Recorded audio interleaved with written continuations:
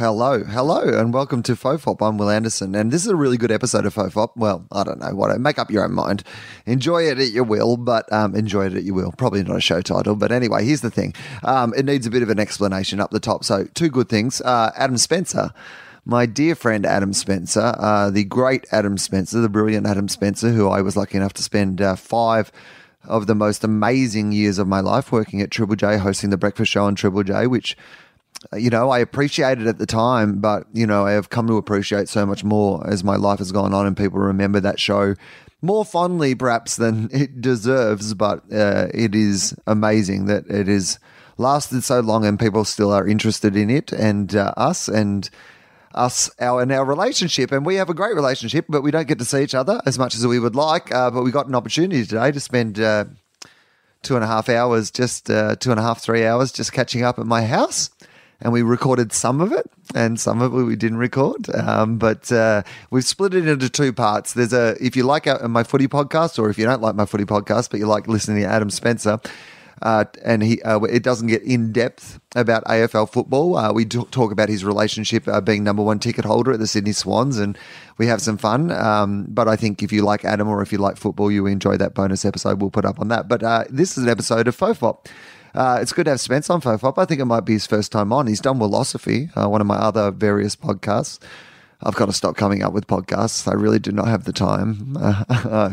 I look, to be honest, someone got mad at me last night because I am doing too many podcasts, and I totally appreciated the position and the argument they were making. I was going to do a podcast about Australian Survivor.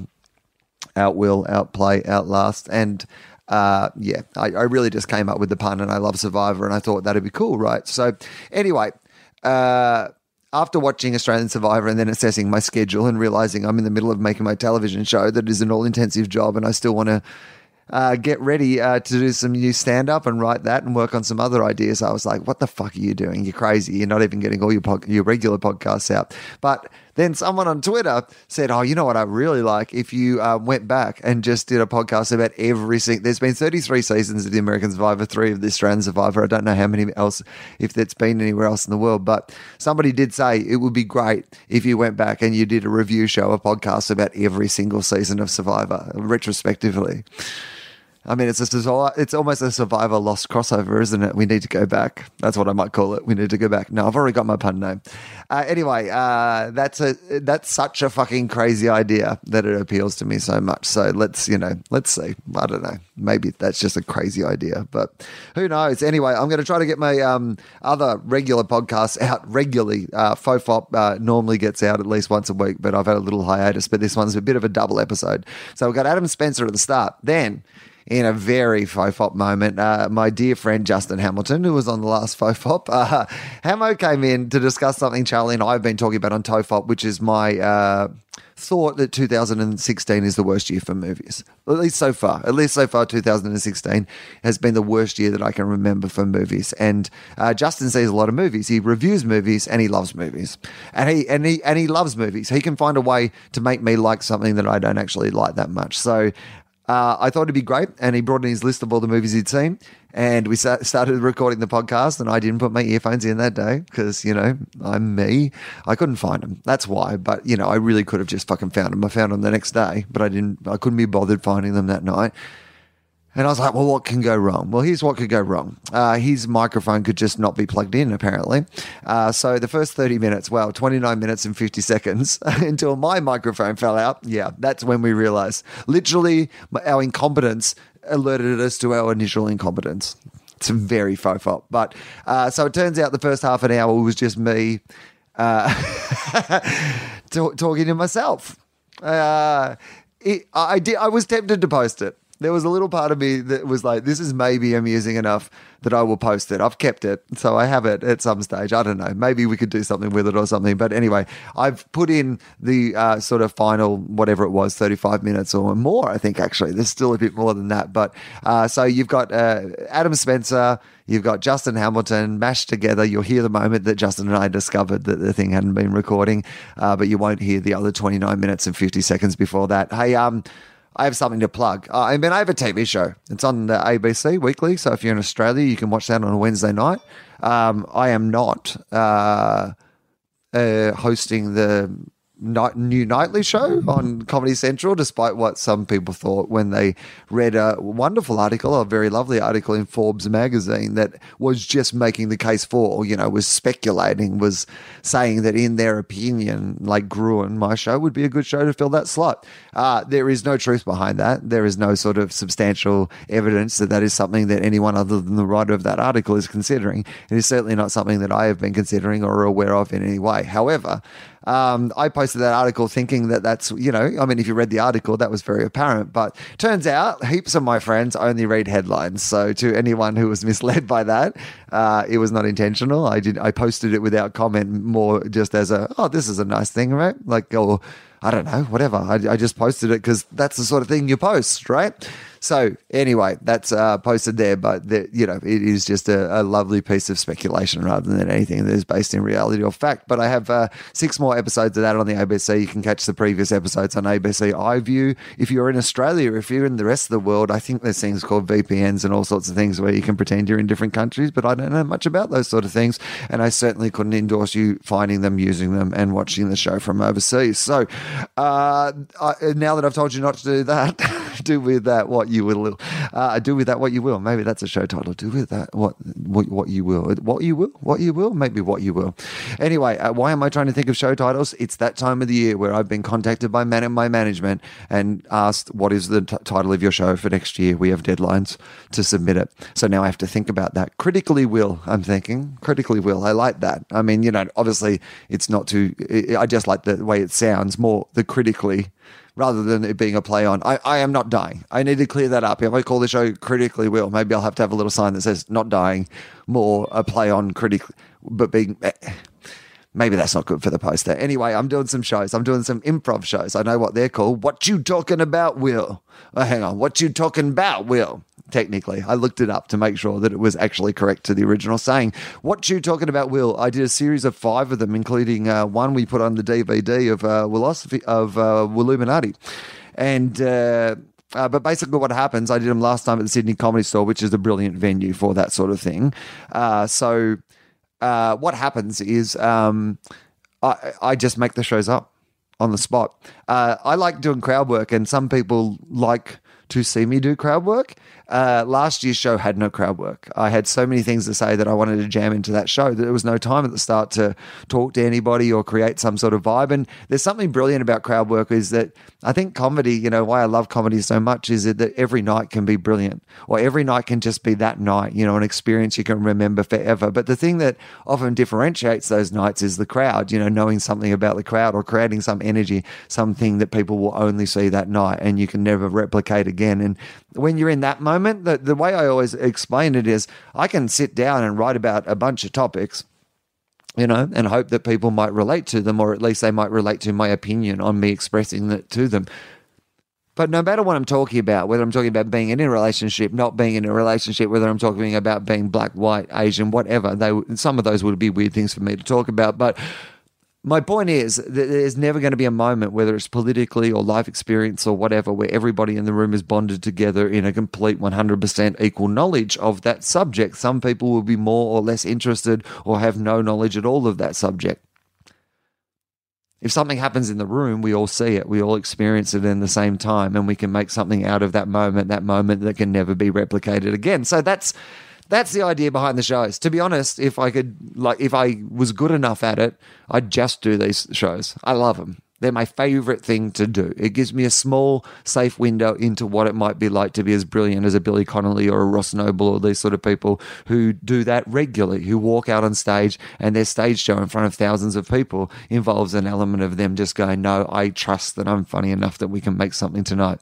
I don't believe I'm that good, and I don't believe that perhaps I will ever be that good, but I do believe that in a small, safe space amongst people who have signed up for that experience, we might be able to create something together that we remember. So that's the idea of those shows. What you talking about, Will? I wanted to do them at the Comedy Store. I love the Comedy Store. Went and saw Justin Hamilton's show at the Comedy Store the other night. Fucking brilliant comedy venue, one of the best in the entire world. But as these things go, I also have some dates in America, and the only dates the Comedy Store had that they could give me were going to crash bang into those American dates. And I was going to try to squeeze it in and do it at the store because that was the ideal venue for it. But then I was able to do the week before, the 25th to the 30th of October at Giant Dwarf. Now, here's the thing. I also love Giant Dwarf. I did my Political Will shows there last year, and it's just a gorgeous, brilliant venue. So it really is one of those things where you jumped out of one great thing into another great thing. It's really one of those things where I love both those venues and they both bring different things to shows. So I'm going to really enjoy doing that. Justin Hamilton's going to come down and do support for me. He's going to open for me. He'll probably try some new stuff too, I want to make it that sort of vibey night. So Justin will do something and then I'll come out and I'll make up a show, talk to people in the audience, riff on or bang on about some things I've been thinking about that day or, in the lead up to the shows or however it pans out. But, they're more risky and they're a bit more dangerous and, they probably won't be as consistently entertaining as the other ones. But, I hope that they will have a bunch of those moments that, we can't get to unless we're doing that sort of thing. So anyway, that's my plug. That's what I'm doing. I'm also a guest at the Melbourne and Sydney Dollops, and that's like next week or something. So if you haven't got tickets and you love the Dollop, then come out and see those shows. All right, those are the plugs. Adam Spencer and then half of Justin Hamilton. Well, not half of Justin Hamilton, half of... Oh, look, you guys know. I'm over-explaining. Sorry, I've been watching The Bachelor. Yeah, I know. But I'm about to go in the house and hang out with the dogs, and I've got some washing to do, and I need to fold the washing. So tonight I'm going to fold the washing and watch The Bachelor, but I didn't watch The Bachelor last night, and so I'm not up to date, so I have to watch The Bachelor online before I get to... Anyway, I'm really telling you too much now. I'm not doing a podcast about The Bachelor. All right. Enjoy this. I'll talk to you again soon. Cheers. The following episode of FOFOP is classified MA. It contains some coarse language, some nudity, drug references, a sex scene, time travel, terrible Batman impersonations, a Charlie Clausen, pronounced Clausen-shaped hole, and mild coarse language. FOFOP advises that the program is not suitable for persons under the age of 15, and minors must be accompanied by an adult guardian or priest. This is John Deek speaking. Everyone relax. This is FOFOP.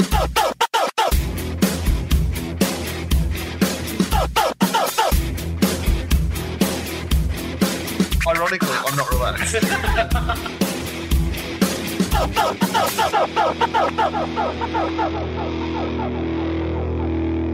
Hello and welcome to FOFOP. I'm Will Anderson, and joining me, guest Charlie Clausen. Adam Spencer is here. Hello, Adam Spencer. Wonderful to be here, Will. We've just actually talked for an hour, which may or may not be coming out at exactly the same time. So that false pretense of me pretending that... Yeah. Anyway, but look, we did the footy podcast, and now we're doing this podcast. But it was a footy podcast, because I know the footy podcast only exists because the non-footy podcasts would sometimes stray into footy territory. Yeah, it's a good point. The footy podcast, we did stray a little bit out of footy territory a bit, but we've also been chatting outside of that podcast. So I'm sure in the next hour we will have a couple of moments of... When did we talk about that? Oh, yeah, I think I've already mentioned this to you. Were we recording or not? Yeah, I mean... I like that. It all blurs into one. I mean, I think I should just podcast 24 hours a day. Let people just dip in and out. Exactly, yeah. Tell me, we were having a conversation in the kitchen while I was making a cup of tea, and you started a story. Yes. And then you did the classic thing that people do who are friends who normally tell each other stories when they're going to record a podcast, which is like... Let's sit on this. Yep. So go back a step. You asked me how my TV show, The Back Page, that I do on Fox Sports is going. Now, tell people who haven't watched The Back Page what The Back Page is. Weekly 1 hour ramble about stuff that's happened in the sporting week, the big sporting stories, but also a fair bit of levity. Tony Squires hosts it. Tony Squires, people might know, used to host a show called The Fat, which was not exactly the same, but a similar vibe show. He does radio on the Triple M network on Saturday mornings, sport. Tony with four panellists around him. Kelly Underwood, the sports journo, is permanent member, and then a rotating cast of three, drawn out of about 6 or 8 people, which run the spectrum from really qualified journalists through to professional dickheads like myself and Ryan Fitz and that sort of stuff. And we just dissect and have a bit of fun with the week in sport. On the week just gone when I was on, I took my younger daughter, Olivia, along to watch the show because she'd started watching it when I was on from home and really loved it. And does she get, because I'm always interested in this of like how much of that does she understand what it really is? That's the interesting thing, because you go through those ages. Liv's 8 now and Ellie's 11, and putting stuff out there and seeing what they get and what they don't is really interesting. Like the other day, I might be embarrassing. I probably am embarrassing her by saying this, but the other day we were in the car and I had her and a couple of her friends, so you're talking 11-year-old girls basically, in the car, and Ellie wanted to play something on my phone through the speakers on the car, so she reached forward and grabbed my mobile. And my mobile is one of the... It's not small, right? And so as Ellie's picking up the phone, one of the other girls says, "That's massive." The third girl says, "That's what she said." What? They're doing that's what she said bits. Now that's massive. Now, but hang on, At 11. But do they know what they're saying? Do you think? They know what they're saying. Yeah, they do. At least to a certain extent, they know what they're saying. They might not actually specifically know, but they know that that's a funny thing around sex. And they've got to the age now where someone in the group knows, or someone in that group has an older sister who know. And exactly. They're doing this beautiful thing at the moment. Mitty moving into the teen years, which is sex ed sort of stuff, and they've got their MIDI book and all that, and it's great. And it's wonderful that, you know, like I am forbidden. I would break a sacred trust if I opened that MIDI book and looked inside. Just not allowed to at all. But there's one little bit where they want your parents have to write something about, you know, describing you in a few words. So I was allowed to have access to that page of the MIDI book, but opened in a way to make sure there's no way I could have accidentally seen over the page. Well, there's clearly just a diagram of a penis. Right. Or something. But just, you know... Dad, I don't want you to see it because it's massive. That's what she said. I did have one of what. So there was about a year ago when Taylor Swift's Wildest Dreams was out, that song. Sure. So you'll get over me, blah, blah. And don't know. Has a line. It's about Taylor Swift, and she's fallen in love with a bad boy. I know. Taylor. I know. Why? I know. And so I used to joke with her, this is Taylor singing about me because I'm a bad boy. Because you're a bad boy. Good on you, Dad. And oh, Dad. There's a line in the song. There's a line in the song where she says, "No one needs to know what we do. My head is in my hands. Your clothes are in my room." Ooh. So Taylor's obviously had a liaison with a bad boy, and she's all stressed about it. Doesn't really rhyme, Taylor. We're driving along, and I just turned to Ellie and I said, "What? Why would his clothes be in her room? Yeah. That's weird." Do they play in the same sporting team and he's had to go over and get changed before sport? Why would they be there? Dad. Well, it's just a bit weird, isn't it? You know? Yeah, Maybe, was he borrowing... Dad? Was he dressing up in her clothes and that's why he's... Yeah, Dad, Dad. I really don't. She says, "Dad, you and Mum have done it twice. You know exactly what she's talking about." And I almost crashed the car. You and Mum have done it twice. Because that's what you imagine when you're a kid. Yeah. And in fact, even as an adult, when you think of your parents, it just is a comforting thing to kind of go, you know what? Oh, yeah. Maybe they just nailed it each time. Yeah. So do the kids understand? And so Liv watched an episode about a month ago where I was on, and on Backpage we have a top 5. Something bizarre happens in the world of sport.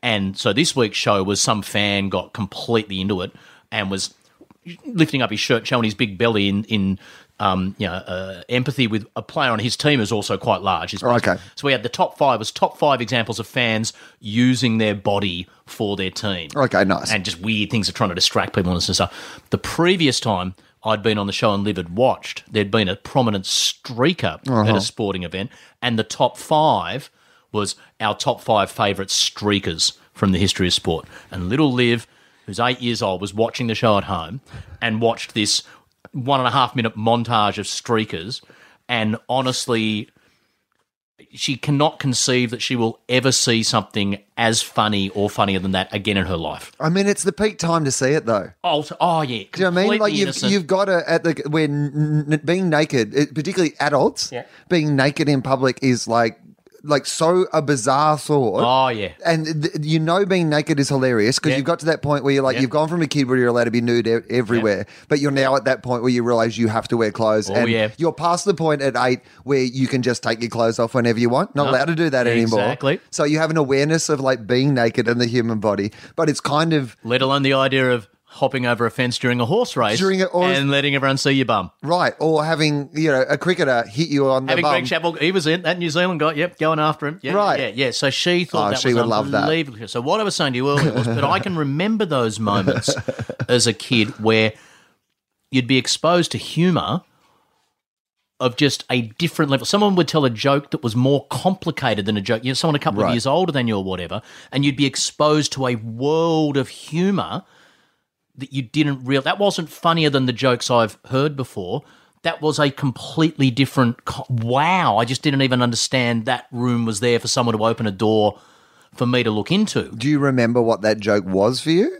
I can. There were different jokes, but one that I remember really clearly was there were two brothers older than us. They might have been the McDonald brothers. I think they were twins. So I'm in maybe second grade and they're in fourth grade.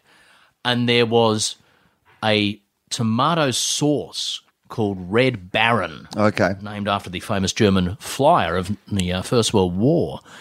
And the song on TV was... Out of it. Outside. Was it a dog incurring in the cat litter? Yeah, that was Winnie going into the cat litter. Not that I don't think she would find anything in particular in there, but she would eat it regardless. It's not worth it. Not worth it. So the ad for Red Baron on TV used to go, "Here comes the mighty Red Baron with a tasty red sauce. Kids will chew by the gallon with a name like Red Baron. Yeah, of course. Ho ho ho." And the background was just his voice going, "Ho ho ho ho ho ho ho." Here comes the... And the two McDonald brothers did a parody of that ad where one of the brothers started going, "Ho ho ho ho ho ho." And the other one, "Here comes the mighty Red Baron with a tasty red sauce. Kids will spew by the gallon." So he changed the word chew Nice. to Bang. spew. Yeah. We stood there in a circle and made those guys sing that about 20 times in a row because it was just so... Just play it again. So beyond... Do it again. Beyond... You've got to see this, Gary. Do this again. Beyond funny. And I can remember thinking, like, just imagine being one of the McDonald brothers and having come up with changing the word chew to spew in the Red Baron sauce ad. There's a podcast called You Made It Weird, which is hosted by a guy called Pete Holmes, who's a very funny American comedian, and he asks people at the end sometimes, when have you laughed the most? Tell me about the time where you think you laughed the most. And mine was one of those moments. I hadn't really thought about this for years until you just brought this up. But I remember we were at a school camp at a place called not Kumbaya, but it was something like that. It was like, and you had to walk through this archway and say it. And it was like just one of those classic old school camps. And one of the things that they did was they put on a talent show, right? Yeah. And it might have been, I reckon, like you're saying, a couple of age groups. It might have been like, year 4, 5, and 6 all at a camp together and then doing different things. And I remember there was a Peter Coombs song, I think it might have been Peter Coombs, called Peanut Butter Vegemite. Right. Do you remember that song? Peanut Butter Vegemite. And I remember they sang penis butter vaginamite. Yeah. And I don't know. Oh. I mean, I laughed for years. Yeah, I could just think of that. Yeah. Anytime I heard that Coombsy song, I would just hear this and I'd be like, penis butter vaginamite. I mean, what else do you need, guys? I was at the beach with my younger daughter and she realised early on that openly withholding affection from dad used to get a funny response from people. Okay. So if she says, "I don't love you, daddy," people would giggle a bit or whatever. No malice to it, but just you realised it was the dynamic was meant to be. She could play it for laughs. Totally. And she used to love that. And we were on the beach one day and she decides she needs to use the bathroom up at the surf club. So I picked her up and carrying her up along the sand. She's only about 6. And I'm kissing her on the cheek. And I'm just saying, Liv, I love you so much. I love being your dad so much. And I mean, I'm just bubbling with, affection and euphoria. And she looks back at me and she says, literally with this timing, "Dad, You're in my top 10. Top 10. I had to put it down because I was laughing, like cramping the sides of the Top 10 stomach. dads? Well, so first, if you're in the top 10, if she says top 10, that you're not top 5. I mean... Top 10's like 8 or 9. Yeah, it's rare if you're in the top 5 that they say top 10. Yeah. I mean, you're bearing the lead. Okay, mum, sure. Yeah, okay. Your sister. Mum at number 1, your sister at number 2, but... Both your nans. Oh, okay. Yeah, no, okay. I'm happy for that. Yeah, but you're still top 5. Who's the other 4? I mean, but even, how many people does she know for a start? Okay, Rosie and Barrera, your best friend. I'll give you, that's 5. Okay. Who's the other 2 or 3? Well, I mean, that's why you're top 10. Maybe you were 6 or 7. No way I was 6. You could tell from the way she was looking. Did you not ask? Did you not ask a follow-up? I scraped into I would that have top asked. 10. I would have been, who am I in the top 10 and name them? No. Well, list them. Once I regained the ability to walk, I did a bit of that. And she started with mum and dad. Yeah, and the then, obvious. And then, that man who brings the mail around. What? The mailman? That guy who works at the shop, she just knew she had me and was just skewering. Right. When she said, you're in my top 10. When have you ever brought the mail around? That's just, yeah. I mean. Yeah, exactly. When have you ever worked in a shop? I don't work in a shop. Yeah, exactly. Yeah, whose money did you take the fucking shop? Right. Yeah, you're just on TV. Yeah. Everyone's on TV, mate. Everyone's on TV. I'm the guy who lets you see random nudity. I show you streakers. So tell me about going to the actual television studio, because what's that like through a child's eyes? Like, is it exciting or is it... I'm big on I don't tell... If we're going to do we're going to have a surprise, yeah. I don't tell the kids anything. So they don't build up any expectation. I took Liv once to Katy Perry in Sydney at the... Olympic venue, and she thought we were going to an A-League soccer match until she walked in and saw the stage. Because that moment of reveal... I mean, joyful, right? Yeah, I love it. So she'd known for a few days we had a surprise, and she's begging me for details. Right. And we live probably about an hour and a half from where the TV studios are, so we're driving down. She's begging me for details. And in the distance, she sees a big... And she says, is that a big antenna thing? Is that what the internet comes out of? And I said, almost. It's actually what a television comes out of. She goes, oh, okay. It's not till I turn into the driveway where we're parking and buzz the security guy and say, oh, it's Adam Spencer here. I'm a guest on Back Page tonight, that Liv realises what it is. And while I'm looking that way, she's beside me, behind my head, and I just hear her, like that, and just this rapturous joy. And then we go downstairs, she gets to meet a few of the people. We have a pre-show chat about some stuff that's going to be on and all that sort of stuff, which is catered. So she's there eating chips. What sort of catering do you have? Chips. Chips or lollies? No lollies. No lollies. Chips, salad, which didn't even get a look in. When the couple of bits of barbecued chicken she ate were the healthy portion of the meal. Okay, sure. So she's already one of the best days of her life. You know what, though? That's what she's also got to do with catering. Yeah. Let's be honest, people. I work in television. Eat the shit stuff. Oh, yeah. The shit catering is always the best stuff. Oh, yeah. Like, don't go for the healthy stuff. It's going to disappoint you. And just the ability through the eyes of a kid to be so excited. We went once on a... took the girls once on a surprise trip. I was doing some work up on the Gold Coast. It was going to take a couple of days. Schoolies, right? Yeah. And so, handing out red frogs at schoolies. I was doing a bit of mitty, moving into the teen years right. at schoolies. I shut that down very quickly. That's really weird. But they said, this is not even your van. Yeah, I know. So my wife took the kids up. I was already up there, and they met me on the last day, and then we went to Movie World and that sort of stuff. The kids didn't know until they thought they were going to school.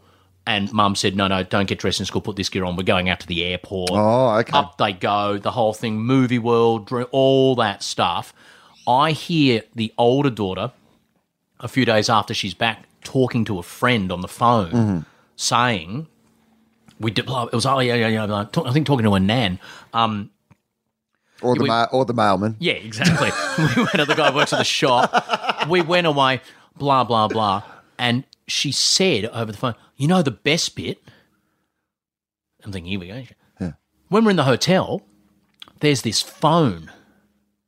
You pick it up, press a button, say, can I please have some chips? And they bring you chips. That is the best bit. I mean, we've got so used to it. I flew you to the fucking Gold Coast. Nah, I remember a hotel. Movie World. Hotel room. Dream World. Hotel's exciting. Oh, yeah. For a kid, I remember trips to the city, and my favourite bit would be the hotel room. Yeah.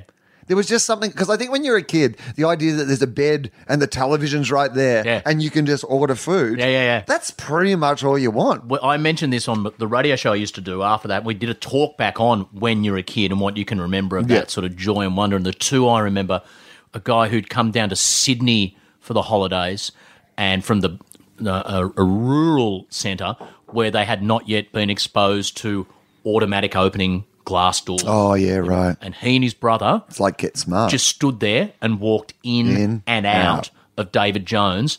He estimates for about an hour. Right.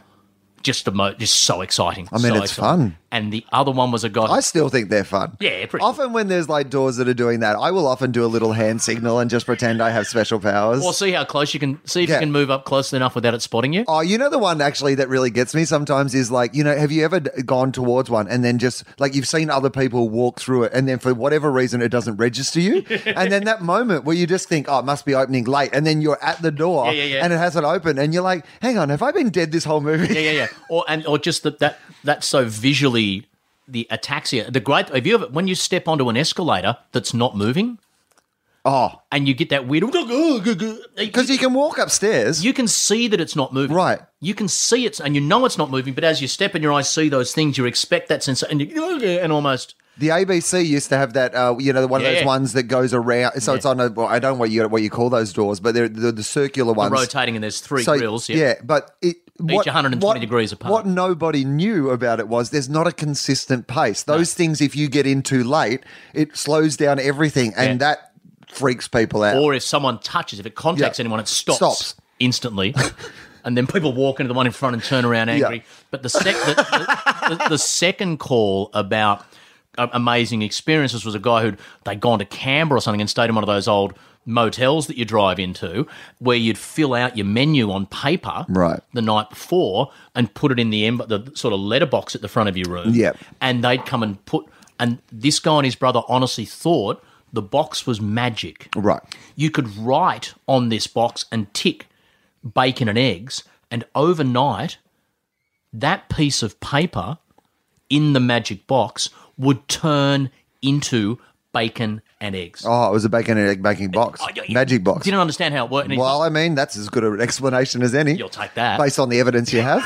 Let's rule that out first. Let's rule out the magic box theory first before we... Has anyone explored that maybe... This is a magic box. There is something delightful. I do remember that breakfast room service. The first time you ever experienced that, when somebody comes up with a tray of things with big conches on top and stuff like that, it's pretty exciting. The thing that I wanted to go back to was you went to a Katy Perry concert. Yes. Now, because I am never going to go to a Katy Perry concert, I don't imagine. So give us your review. What's it actually like? As someone like who, we worked at Triple J, I know what sort of music you're into. And in the time that we worked at Triple J, I did not see any of that music, like kind of leading your way to Katy Perry. No, well, still Katie's early stuff then. Yeah. I mean, she's really come on. I mean, yeah, sure. No, I was, because I was experiencing it through her, I loved it was fun. Every second of it. And watching her... What's it like? I mean, tell me what it's actually... reverential. It's full on.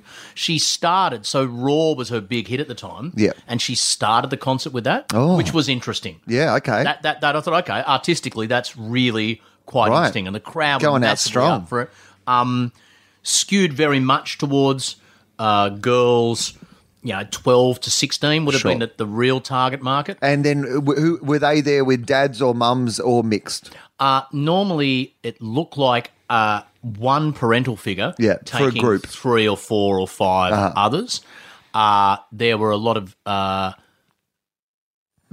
teenage boys who I would guess were gay and were quite comfortable in their sexuality at that age, which I find that really interesting and empowering. I think that's awesome if at that age you're comfortable about I think that's why I always feel, regardless of the terrible things we're going through at the moment with the fact that we're going to spend $180 million on a useless vote that no one's actually going to pay attention to demonise young LGBTIQA people. Like, I do have hope that I look at those younger generations and go, look, it does at least seem like for at least some of the community, it's easier than it used to be. And it's great. It is great. I'll tell you one quick tangential story. So I used to coach women's soccer at the University of Sydney.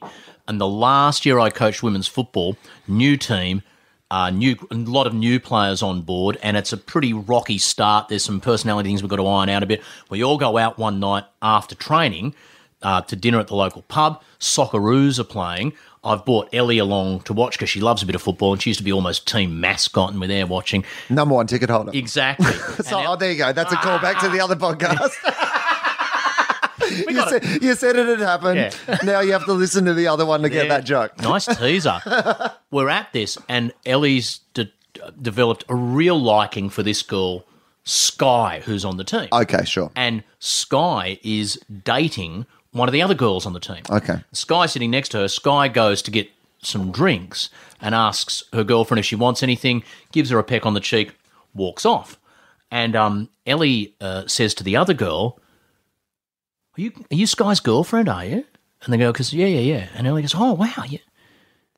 Do you really love her? And the girl says, yeah, we really love each other. And Ellie, just apropos of nothing, and she's about 9 at the time, she pauses for a couple of seconds and goes, I just think it's so unfair you guys can't get married. Can I have some chips? Right. and just in that moment, so there'd been all this little, how was it working with me as the coach? Was my personality type really fitting in with the whole group? Sure. And I'm just under the table going, you little fucking beauty. Ellie. Yeah. Well done. Yeah, you've really... just out of the mouths of babes, Oh, beautiful. But the Katy Perry concert... Right. Yeah, that's why you got to just send her into all situations like that. Yeah. Say something good about the refugees as well. I think that'll be helpful. Yeah. Here's just a little potted bio of the European conflict. At the moment. Here are 4 key phrases. What about Brexit? Stay on message. Stay on message. If I touch the outside of it, that means push. Remember, every time that you say one of these cool things, you get chips. So... and watching her get in it was just, not my sort of a night. There was one bit where Katy Perry got everyone, she had a moment of talking with the crowd. Yeah. And she got them all to give a pinky promise. Oh, yeah. That they'd be fans of hers forever. Oh. And it did have a slightly weird... Just been speaking to my people. They've given me the demographics of the latest album sales. We really need to start, Yeah, we got to hook these people in, Taylor Katie. Swift, You're doing very well with the 12 to 14s. And we've just seen how Taylor's North American tours selling compared to you. We need to... Taylor's really getting the 14 to 16. What can we do? We can't make you lock them in? Can't make them sign a blood oath. I mean, can we? Can we make them... Pinky promise? We could do a pinky promise. I mean, and to a kid, that might as well be a legally binding contract. That was a little bit... Wow. Yeah, I know. I'm going to start doing that at the end of shows. Like, I'm about to go. Big thanks to the crew. But before we go, pinky promise. Yeah, do it on Gruen. Oh, yeah. At the end of Gruen. That's my sign up. Just quickly. Presume I'll see you next week. It's been 9 good years, guys. So pinky promise, you're going to stick with me for the next 50. That's all I'm saying. What other things have you gone to? What other things have you done, like gone to experience that you never would have experienced, yourself, but you've experienced through the eyes of your children? Is there anything that you kind of went, oh, I would have thought this was like shit before I went and saw it, but now that I've actually seen it, I'm like, oh, yeah, actually, you know what? I should have looked at that. No? Yes? Yeah, so as I'd said, I'd had a lot of involvement with sport before, done a lot of coaching. The way you experience that as the parent of a child who's playing, so completely different to how you experience it as someone who's playing or a coach where you've got a certain investment. So I'm going to say some things up front and then you can actually tell me what the truth is, because I know how competitive you were. Can be. Right, and can be. Sure. Yeah, I mean, we once played a made-up game of cricket with rock stars for the radio, and I think that you bowled the last over to a blind lady and bowled flat out. You're a competitive sort of guy. She was weak. She was back and across. And when I say blind, I mean legally blind. Yeah. So you're a competitive person, but of course, I think you're also the sort of person who would understand that the dad or mum, the parents on the side of children's sport can be the problem. That you've got to let your kids play children's sport and experience it in their own ways and those sort of things. So now tell me about what your experience actually is. Well, and the interesting thing's been because Ellie played one season of soccer in an all-girl team. Apart from, and Liv now plays in an all-girl team, but they've both played a lot of stuff in mixed teams, which I found really healthy for them. And I've always, encouraged them to do that and liked them sticking up for themselves in that. So Ellie's playing AFL. Well, I was about to say, she's playing. The women's AFL is coming in at about the right time for those girls to go through the system. I mean, there's got to be a Swans Academy. You guys have always got a sneaky fucking academy somewhere. We've got one tucked away. Surely, is there in the women's league? I mean, I know in the AFL you've got to go play 100 games for father or son and stuff, but surely with the women's, the fact that you've been number one ticket holder at the Swans there's got to be a father-daughter, right? It's great. So she's playing in an all-boy team except for her. Uh-huh. She decided to play 3 weeks before the season began. All right. Right? Having never kicked a footy or anything before. So I went in really nervous and wondering if it was going to be right for her and just terrified of the first time she'd get tackled. Yeah. Hurt. Yeah. And first game, first touch she's got the ball. This guy tackles her. Completely legal, but a fairly solid tackle. The ball spits out. Umpire does it for holding the ball. And so I'm torn because she clearly did not have prior opportunity to get rid of her, but worried that and I run water for the team, so I'm out there checking that she's all right, and she was, and it was great. And then second game, she gets belted in this tackle and gets up and she's, no, I'm fine, bit of water, good on you, I'm really proud of you, sweetie, run on. And then she calls me over a couple of minutes later and says, actually, you might want to tell the coach to take me off. I can't feel my leg. Yeah. She got a cork. Right. She's 11 years old. She's never, as an 11-year-old girl, it's quite easy to get to the age of 11 without having someone rammed an elbow into your thigh and you just... Yeah, if anyone out there has a brother, you will find this impossible to believe that you could make it to age 11. Yeah. This is the sort of privileged life, Adam Spencer, your daughter is living. As an older sister in an all-daughter environment, right? She didn't have no corkies. Understand that? I mean, you should have dished out at least one or two random corkies just as this is going to happen to you at some stage. I don't want this to come as a surprise. But she's off on the side. And she just wants to sit down. And I'm saying you really should try and just move, keep walking. I just want to sit down. Just want to sit down. Well, when we go and watch the Swans, Ellie, when Isaac Heaney comes off, what does he do? Does he sit there? No, he sort of jogs up and down. I think you should do that. And I'm there watching my daughter run out of cork, which it just bursting feeling of pride and happiness. Really, really, really fun. Yeah, I mean, that I can imagine that would be very exciting. How does she deal with winning and losing? Is that something that she hasn't? Because I think you see, often the argument is made, and I've heard it a lot recently since the Olympics, the problem is that this generation all get bloody trophies, as if the people who are complaining aren't the people who decided to give everyone trophies. It's not like the kids got together and went, hey, by the way, can we all get a trophy? It's literally the parents who decided every kid should get a trophy. The same ones who were complaining about the attitude they've instilled. Even some of the games, they don't even have scores and stuff at the lower levels because of that thing. Is she aware of winning and losing? Does she have a relationship to winning and losing? Is that something that you because I, as a parent, I imagine there's that sort of thing of going, you want to instill because she's going to have to live in the world. And one of the skills that you need to live in the world is that regardless of you wanting to compete, other people are going to be competing. So you need to have some level of, competition in you or adventure in you to just live in the world. But at the same time, you don't want to... And I've learnt the lesson that in general, if you try harder at something and give it a decent preparation, you're more likely to enjoy doing it and go well in it. That's a really handy skill to pick up. And that idea that if you love something, there may be a period of time where it's hard to do to get to the point of loving it. So she lucked in with this footy team because they're pretty handy. Okay, good. And they're about to go into their final series, and they're pretty much top of the ladder. Okay. And they're going all right. Right. Fair to say she hasn't been the single most dominant force. It's not just because team. of her? Not just because Haven't of locked her in for a 10-year deal yet? I'll be looking more at Toby and Liam in particular. Okay, sure. Toby's very handy. Yeah. But she hadn't kicked a football in anger until 3 weeks before the season. No. So you can't expect her to win the best and fairest. And then all season, when I've gently suggested, well, look, if you went for a bit, if you came down to the beach and went for a bit of a run or something, that'd be good because you're getting really tired sometimes. Maybe you could, maybe a little bit of, whatever, Dad.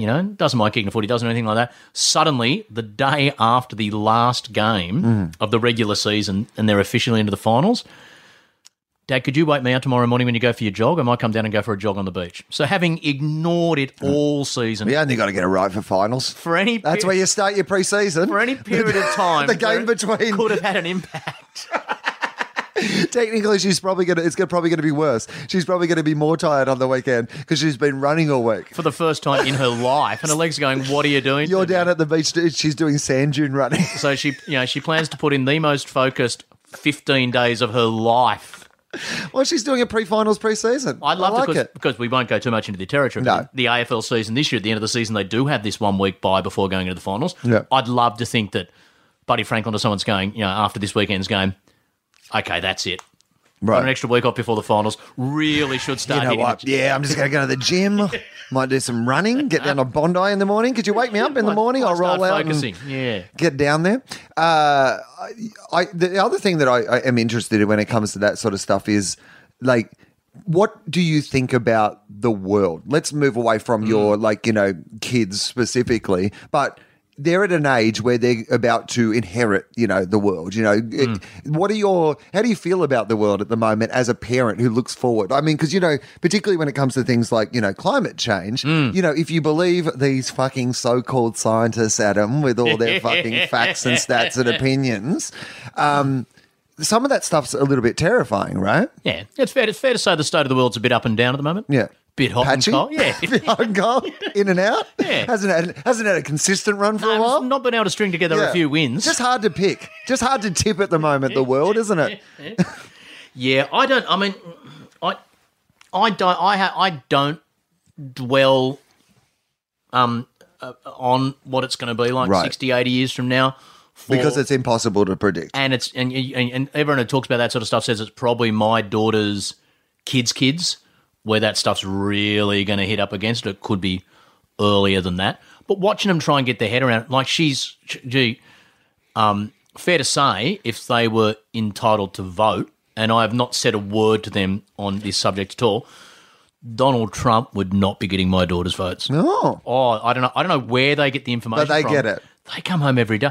Did you hear what Donald Trump said to a disabled person? It's hard to miss. You're in the world of an 8-year-old? Oh, I reckon it's hard to miss wherever because he's the guy from the tally. Yeah. He's the guy who has his names on the building. He's the guy who hosted the Apprentice. You know, they may not know any of those things specifically, but you get a sense of Donald Trump as being a person who exists. And then everybody's talking about him. Yeah. So you just get all you need is and to most hear, of the press that trickles down to them probably not positive, not glowing. I mean, they're not listening to a lot of Fox News. I imagine you're not popping Fox News on at home. No, Sean Haggerty doesn't have much. No, that's like, you know what, Dad? Donald Trump does have some good ideas. Have you ever considered building a wall around our house? He gets deals done, Dad. Speaking of the world of, the Olympics were just on. Did you watch any of it? Like, I mean, it's interesting to me that I used to be the sort of person that, we were lucky enough, like in one of those things that maybe even at the time, I don't think I quite appreciated how lucky we were. We worked the Sydney 2000 Olympics because our backyard. The ABC had the rights, and so that meant that Triple J, as part of the ABC, was able to do a whole bunch of things. We broadcast from out at the stadium. We got to interview like gold medalists and legends of the sport. We got to do a dummy call of the opening ceremony. It was a really fun time.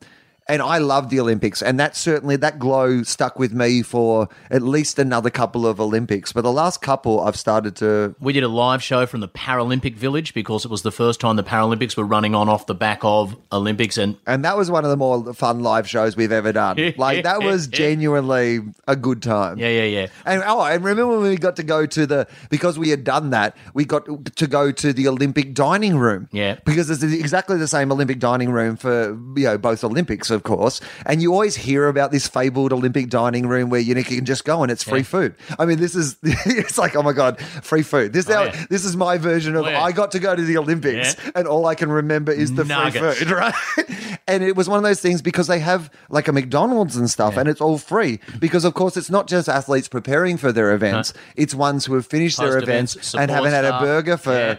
All these years. Oh, yeah. And that was my highlight. I remember also you being invited to the Paralympic opening ceremony. Yeah, by Carney Liddell. And I said, she goes, you should come and march with us. And I said, no, I don't think that would be appropriate as I am not a participant in the games.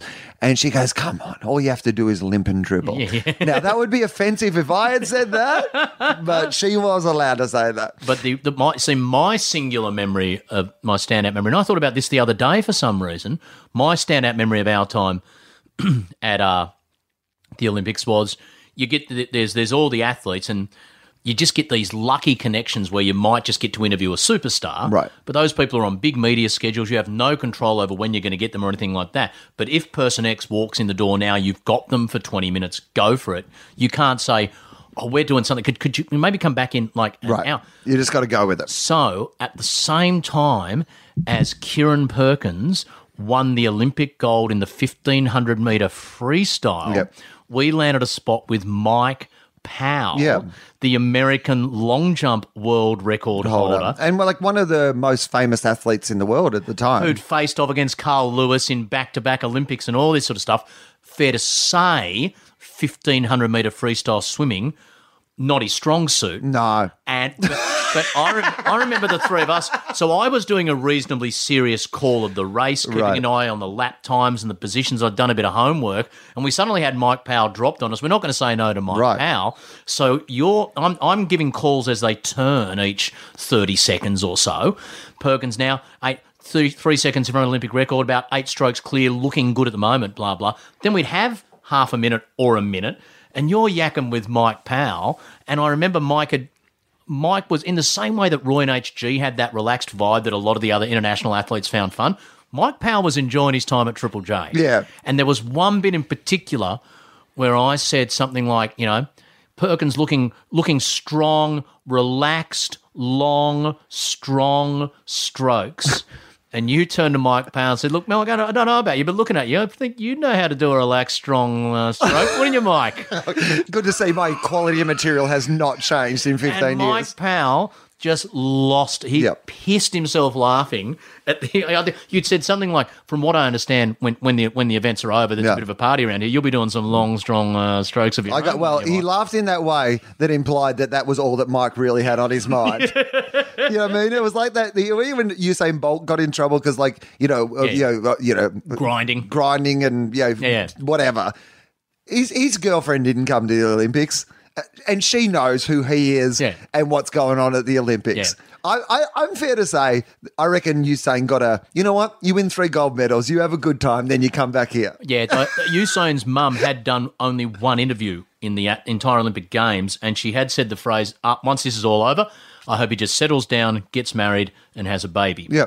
I think Usain might be working on that in the other order. Right. Unfortunately, he was working a bit harder on the let's have a baby 9 months from now. No, I reckon it's more the sort of like this is your hall pass. Yeah. This is your last time. Yeah. You know, what happens during the Olympics stays at the Olympics. So right? The reason he was, when he went past that French guy in the semi-finals, that massive smile. He was thinking about the party. I suddenly realised. The only thing that's ruined his Olympic experience is that the 100 isn't in the first week. So he has another whole week of enjoying himself. Yeah, but if there's anyone who can cram a fortnight of fun, you know about 12 hours. Well, he's a man who does his best work in 9.5 seconds. Exactly. So. The UB. So did you watch any of it? Did you get fascinated? Did the girls enjoy? I knew quite a few people going. I do a bit of stuff at the University of Sydney, and they have a big elite athlete program. So I probably knew about 20 people in different sports. A lot of the women's water polo players.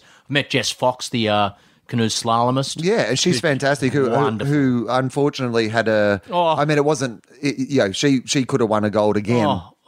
Except for wonderful woman, wonderful woman. Looks like it. Seems like a wonderful sports person. Chloe Dalton from the women's sevens. Oh yeah, right. And she's the one who's broken her arm 3 times in the last 18 months. And just keeps playing with her arm. Bloody oath, you do. You're not missing a spot on that bus. Exactly. So I find when you watching through that prism and knowing people, I was interested in that. But the general circus of it doesn't captivate me as much anymore. No, it's interesting to me. I mean, I loved watching Usain run. I found myself screaming as he beat Gatlin in the 100. I mean, that race, I've talked about it before on the podcast, but it's one of those things where I think Charlie and I might have talked about it on FOFOP, but when the day that it happened. But it's amazing that you can tell such a story in 9.5 seconds. Yeah. Because the real story, you had the hero and the villain. Good versus evil. And just even the way they set up, the way he's relaxed, and you just don't know whether he's as relaxed as he appears to be. The ravages of time. It's his third Olympics, all those sort of things. Yeah. And then, the gun goes off, and he basically just goes, hang on, just get out of this chair, stretch out. Like he got out of the blocks like I get out of bed in the morning. It's like, which bits of my body are going to hurt today? Yeah. Okay. Basically stands up and goes, I suppose I better get about my business. Gatlin gets the best start of all time and is just flying like a bullet. Yeah. And then he just goes, all right, here we go. And then had time to slow down and pose for a photo. Yeah. All in that time. That's why he's so captivating. That's why he's... put this uppity little drug sheet back in his... okay. I mean, it's I've said it before and I'll say it again. The world needs Michael Phelps and Usain Bolt to be clean. Yeah. Yeah, if both of them are clean, then sport and Olympic sport still have a chance. I'm confident they both are. Yeah, I hope they both are. I'm confident because they both also... They have just this ridiculous genetic freakness about them. If Bolt was Bolt doesn't look like Gatlin. Bolt doesn't look like he could run 220 meters. No. and you do the mechanics of it. Yeah. Like everyone else is taking 2.8 meter strides. He's doing 3.1s that go to 3.4s. There's no performance enhancing drugs that make you taller and stride longer. Springs in his leg. Have we tested him for springs in his leg? His starts are slow. Yep. He doesn't. If he was starting like Gatlin and then running low nines, that's where your drugs come handy because your power start. Explosive power and reaction time. Phelps can do that weird. Phelps can clap his hands behind his back. Yeah. When you can't do that, and if you can do that, that probably help. If there's one thing that would actually help in life, it'd be something like swimming. Yeah. Where putting your arms out and ripping through the water. So I think I'm confident with both of those. I hope so. I mean, I really do hope so. Like, I genuinely, they're both amazing, amazing stories. And I think they're stories that can reform sport if they are both clean. Yeah. But then fucking Lance Armstrong always comes back to you. I mean, he was in a cheating sport. Yeah. But Bolt is in a cheating sport. The swimmers haven't as much, but Bolt is in a cheating sport. And, Lance Armstrong was... I'm backing the Bolt. I mean, I hope so. What I did... I agree with you. The fact of, his stride and all the things that you've just said, and the fact that he has really publicly been against drug cheats and the fact that he has considered this a great victory for, the war against drugs in their sport and all those sort of things. I hope more than anything that it is the case. The thing that I did love was immediately after him celebrating the triple, that movement that started on social media, people pointing out, look, the one way for him to crown his career would have to be at the Gold Coast Commonwealth Games in 2018. I mean, that's the big one, right? I mean, we all understand. Unfinished business. I mean, but you know what the problem is with the fucking Gold Coast Commonwealth Games? What's that? We will forget what happened at the Olympics. You know what I mean? Because we are like Australia are the biggest fucking flat track bullies. Yeah. If we want to talk about flat track bullies, we are flat track bullies, and we are going to send all those athletes up to the Gold Coast. I joked about the Olympics being schoolies, but it's actually the Commonwealth Games is the place they have schoolies. Yep. You send them up to the Goldie, they have a great old time. They're going to win bags of medals. Like, we'll win everything. Yeah. Well, the Brits will win some, and then we'll win the rest. Yeah, but the idea of Usain just having this bucket list on his wall. Commonwealth Games. It's crossed out just the way to go out. It's crossed out 9 gold Olympic. Crossed out 9. Round out that 10. He should go to the Commonwealth Games and give him a 20 start. That's how he should go out. In my final race, I'm going to race the 200. I'm going to race the 220, and the rest of them can race 200. Yeah. And then it's just like the stall gift, and you see him plow them down from the back mark. I'm going to put my starting blocks. Right. 20 metres back, and that big block that says lane 4, I'll fucking jump that. Yeah, one hurdle. You know what? You know what? No, I'm gonna go Commonwealth Games, and you can place one hurdle in my lane. I'll still win it. All right, we need to finish up. This is going to be a bit of a shorter one. We were going to do a shorter footy one, but then we started banging on, so I have to do a shorter this one because I have to go into work. Adam Spencer, it has been an absolute pleasure having you on FOFOP here today. Oh, you know what I might do? What are you going to do? Well, I half recorded an episode. I was telling you that I've got my headphones in, and the reason I have the headphones in is only because it means that if the microphone cord falls out, I will notice that. the other night I couldn't find my headphones, and Justin and I did a podcast, and turns out that his microphone cord had fallen out, and neither of us noticed. So there is about 40 minutes of that one. So I might just You put talking those. one-sided about Quantum Cop. Look, there's I like the Quantum Cop. yeah. I mean, well, you like it because of the quantum. Yeah, exactly. Yeah. I can take a leap. Yeah, I mean, Cop. you're like whatever, quantum, whatever. The time travel. Yeah, well, you can get involved if you want. Right. We're putting together a team. We need some people. You can be like, on cop shows, they have the cop. Yeah, It's yeah. like, I'll tell you how cops go. Yeah. You can be our go-to on like, I remember that. I remember that time we interviewed Matt Damon, and I mainly wanted to talk about Good Will Hunting. Yeah, You sure. want to talk about Born Identity and all that Yeah, stuff. But he talked about, because there was a guy from the University of Toronto, a professor, who mentored Damon on the math stuff he was doing in Good Will Hunting. Math Damon. And he became quite famous in the mathematical community as Matt Damon's math guy. Because when he's doing all that stuff on the triangles in the corridor and all that sort of stuff, he was the sort of Obi-Wan Kenobi for Matt in that. You need someone like that for Quantum Cop. Yeah, because that's like, when people come off like, and they're like, Tom Cruise is like, I did my own stunts in Mission Impossible. Yeah. That'd be great if Matt Damon was like, I did my own math in this movie. Yeah. Literally I did all that math myself. Well, no, because I'm Matt saying, because it's a diagram, and then he had dialogue as well, but the dialogue had to be done at the same time as the diagram. Right. So when you're then doing two things that you've committed to memory, but neither of which you in any way understand, Right. that's getting quite. You can draw the diagram, or you can say the lines of, so we bisect the blah blah. But to do those, no, you can't say bisect the blah blah till you've done that, because that's actually you bisecting the blah blah. That's You the don't blah even know- blah right there. You don't haven't even know- bisected it at all. No, exactly. Why are you talking about that? There's going to be people like Adam Spencer. Well, probably just Adam Spencer. But Brian Cox, Adam Spencer. Yeah. Did you see Brian Cox on Q&A shutting did. down the... Now, how... Oh. Is it one of those... Like, I mean, you've worked with Brian Cox... I have. A bunch of times. Came and saw a show that you did together. Yeah. And I found the first half very fascinating and then a little heavy going. And then he said... Because he was doing some live physics. Yeah. He was doing some live physics on the board. And he goes, in the second half, we'll come back and we'll really get into the confident, like, Yeah. the really... We'll go deep. We'll go deep in the physics.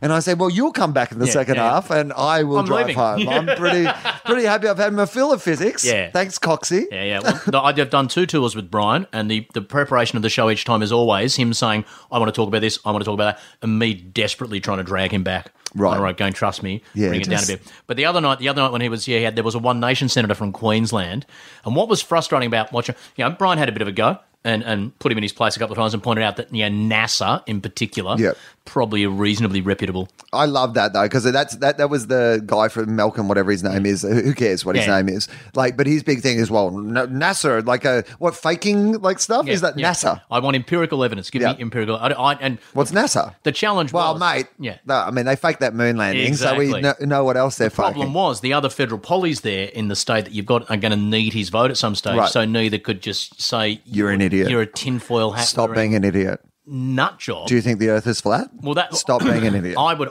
have loved to have said to him, look, the two things I would have said to him were, one, do you believe in the theory of gravity? Yeah. Because no one's got a special jar. You don't go and buy gravity from the shops. We look at the real world. Right. We've come up with this theory, and it seems to match reasonably. A guy called Einstein tweaked it a bit. We think we've pretty much got that down.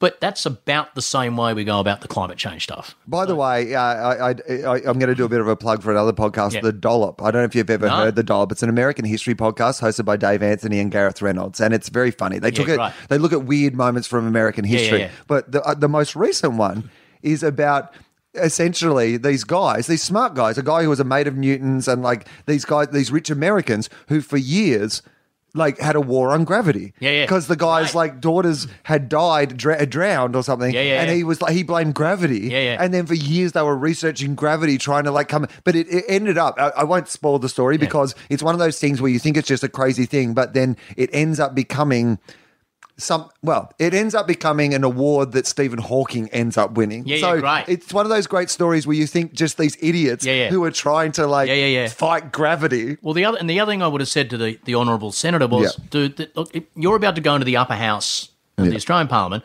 You're going to have to make heaps of decisions in that 3 years.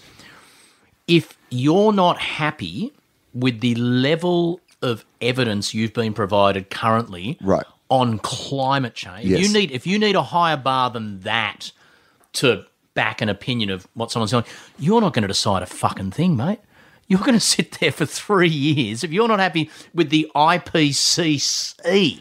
Yeah. And NASA. If They're all having a go. if someone says, look, we think we should raise the age before we can get to the doll, well, give me some proof. Right. Okay, well, here's 20 years of peer-reviewed science backed by thousands of independently operating agencies that almost entirely concur in wonder, Yeah, jury's still out there. yeah. But when it came to his opinion on asylum seekers and Manus, it was, quote, I spoke to Pauline, she spoke to a guy who used to work there. So, all right, well, Oh, yeah, that's case closed. What else can you ask? All we've got to do is speak to a guy who used to work at NASA and we'll sort it all out. Adam Spencer, your new book is out at Christmas. Your old books, people can still get at adamspencer.com.au is probably the best way to do it. Yeah, if you want And to sign a they can copy of find them. you, Adam B. Spencer, on Twitter, and watch you on the back page on Fox Sports or Fox. What's it? Which Fox 8? Fox Sports. Sports. Fox Sports Channel 1 and then replayed a bit later at Channel 3. Yeah, it's Fox Sports. But yeah, Fox Sports. Nudity. You'll find it on Fox Sports. Lots of nudity. Lots of streaking. Thank you, mate. Pleasure. Oh, shit. I should do a plug. That's what I forgot that I have a plug of my own. I'm doing a series of improv shows, completely improvised stand-up right. comedy shows, the 25th to the 30th of October at Giant Dwarf. They are on sale next week. So Running in new material for next year's show? Yeah, Or- well, actually, I did, 2 years ago, I did them at the Comedy Store. I remember. And what I loved was they're just actually unique creations of their own. Yeah. So often the things that are in the room, you don't ever get to recreate because it has to do with someone who was there or a thing that was happening or whatever. But being able to weave a show just out of those sort of things and kind of talk to the audience and weave that into a show, something that you don't feel like. I love doing a bit of crowd work or involving the audience, but if people are paid over $50 to come and see you do a show, eventually they're like, get to the fucking show, mate. Yeah. But if you kind of advertise it as, well, this is what the show is, it gives you that freedom to be able to do that, and people seem to like it. I interviewed Lenny Henry once in my first year at Triple J in the afternoons by myself after Helen had left, and Lenny and I just started talking about something on air, and it all went a bit weird and really quite funny. And during the song, he said to me, he grabs a pen and jots down a couple of things. Mate, if I worked that into a material, would you be comfortable if I did that on stage sometime? I'd be using some of the stuff you said. I said, Lenny, as long as I can claim the credit, co-writer, Lenny Henry World Tour 1998, I'm fine with that. He said, you can have that, son. Whatever you want. So that's how you will address me from now. Sorry. He co-wrote Lenny Henry's very successful 1998 World Tour. Yeah, it was a collab. I'm not sure how much he did, how much Lenny did, and how much Taylor Swift contributed. I don't know if Lenny ever did the bit about his daughter 20 years from now getting picked up by a guy and Lenny coming out as a robot. If you ever heard If that, anyone you'll laugh. did. Thank you. Yeah. Adam, thank you very much. Pleasure.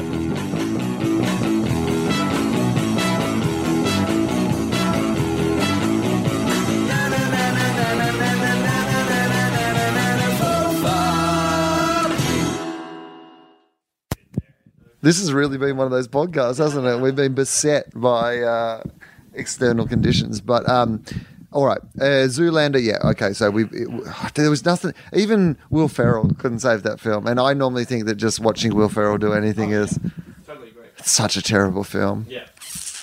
To wait so long and then to do so poorly. Oh, then you pulled yours out. Justin's now pulled his microphone out. This is literally like two bumbling fucking idiots trying to make a fucking pretend radio show. Like, crazy. I've got a fear that I haven't been plugged in this whole podcast.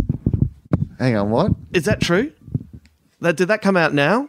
I mean, I hope it came out now. Should we check? Can we? We can't check, can we? I mean, You know what we can. We can check. You know what we can do? Let's just find out when you put it up. Well, I can't put it up if it's just me talking to myself. But people will hang in there. I mean, I guess people. It'll be funny. Might be able to hear you from in the background, but faintly through my microphone. You have to give it an intro. So when you go back, give this an intro to say we have no idea. Chance. There is a chance that he doesn't, but he does turn up. Justin has not been plugged in this entire fucking time. And the only way we discovered was when I also unplugged my microphone. Oh, man. Oh, God. God, like imagine if we were on a spaceship and we were the only two people that could put it back together. It would just, we're just going into the ground. We'll be fine, mate. Whatever. We'd give it a crack. Yeah, we'd make some jokes on the way down. All right. You've only missed about 3 movies if you've just tuned in. Right. All right. Star Wars: The Force Awakens. Yeah, I enjoyed that. I really enjoyed it the first time. I kind of enjoyed it the second time, and by the third time, I thought, nah, that's enough. I watched about the first third of it, as people know. I've talked about it on the podcast before. Then I watched it all on my birthday, and then I watched it a second time, like in full on the plane. And now I'm never going to watch it again. Yeah. I'm done now. That was it. I got everything that I needed to know out of it. Yeah. And I didn't love it the first time, but I didn't hate it. Yeah. And I'm excited to see Rogue One, and I'm excited to see the next one. You know, I think that at some stage, if they keep making them, they might get one right. Right. And I'm very excited for that day. But it has not happened so far. Well, no, they've got one right. They've got one right, and, good chunks of other bits right on the journey. Yeah. Yeah, the Star Wars is very good at suggesting a greater story in your mind. Star Wars is like a sporting team that if they could just get one good player or a really good coach in charge, you're like, you know what? I feel like we have the ingredients, but at the moment we're more a party club. We don't have the right coach. The administration's in fucking... But if we could just... pull some shit together. Yeah, they get good draft picks, and when they get the players, they put them in slightly wrong positions. Yeah, it's like, Natalie Portman. We've got Natalie Portman. Yeah, let's misuse her. Yeah, we've got Ewan McGregor. Yeah. Let's do everything we can to dull down his natural charisma. Yeah, let's take it out Which is completely. amazing, because he is full of charisma. I mean, I actually think that he was his greatest achievement, George Lucas, was through special effects. He was able to remove... The charisma of Ewan McGregor from a film. I mean, that's the greatest, I think of Lucasfilms, the greatest thing they've ever done. Right. And that is some CGI. I mean, they had to distract occasionally with Jar Jar Binks when they're really kind of like when some charisma was leaking through. Oh, what are we going to do about Jar Jar that? Just like, Suddenly I respect Jar Jar more. Yeah, well, Jar Jar was really a cooler. Right. Jar Jar had always worked for George Lucas. This is what people don't understand. There was just times when, the charisma was naturally seeping back in because he just can't keep it out of a fucking film. And George, didn't have the technology at that time to fully edit it out, so he had to throw in Jar Jar. Yeah, fantastic. I mean, it all makes sense. So. Yeah. So, all right. Star Wars, okay. Spotlight, I loved it. Oh, yeah, Spotlight was... Should have won the fucking Oscar. It did. Yeah. Right. Oh, sorry, did I say that with the wrong intonation? Should have won the Oscar. Yeah. It should have won the Oscar. Yeah, sorry. yeah, there you go. It was one of those things at the time because I love Mad Max so much, and I hadn't seen Spotlight when it won the Oscar, and I was mad about it. Right. Because I was like, fucking bullshit. I bet this is just some fucking worthy film. Yeah. It's nowhere near as good as Mad Max. Yeah. And then I saw it, and I was like, this is a really good film. Yeah, full of and particularly brilliant performances. And for someone like me who, trained to be a journalist and worked as a journalist, and had some sort of love and affection for the art and skill and, trade of journalism. Yeah, a real reminder that thank God you didn't go into that because it looked like a lot of work. Oh, heaps of work, even to do it well. Imagine what it's like now to write lists of things that someone said yesterday. Yeah, we don't even know if this mic was plugged in. Like, imagine that. Yeah. Still better than journalism. So, yeah, but I like that film. Michael Keaton... all of them. John Slattery he's a gun. It was great to see his performance. Throw Mark Ruffalo into one of those films and I will watch it all day long. Yeah. And who else? Stanley Tucci. Yeah. Oh, his scenes with Ruffalo. That was a masterclass. Rachel McAdams. That was amazing. There was lots of good actors. And It was a really well-made film. I enjoyed it. But that doesn't count. I mean, I know it's a movie you saw this year, but it's already won the fucking Oscar. Right. Like, that's not been thrown into the mix for best film of this year. I mean, we kind of we're going for this year, but we're really like Spotlight is a last year film. Yeah, right? yeah, and I guess it's it just got released here a little bit later, but it's Deadpool liked it a lot. Yeah, I really enjoyed it. There's nothing really to say about it. It was just fun, and I think. All these movie makers are missing the point. Don't think, we've got to make an R-rated Wolverine film, look at it and go, oh yeah, those guys really worked out that character and made a story that suited the character. That's what we need to do. And we also don't need to spend $190 million. Like, I was thinking, like, the next Batman film, this is what I would do. The next Batman film, I would set it in Arkham Asylum. I would make it like a horror movie, and I'd give it some sort of journey where he has to move from the basement all the way to the top, have all the guest cameos of the villains, and you could make that movie for like 60, 70 million, and it would be a behemoth, I reckon. Here's what I would like to make. No one's going to make this film, by the way, but here's what I would like to make. I would like to make a Bruce Wayne film. Oh, right. Okay. So yeah, like...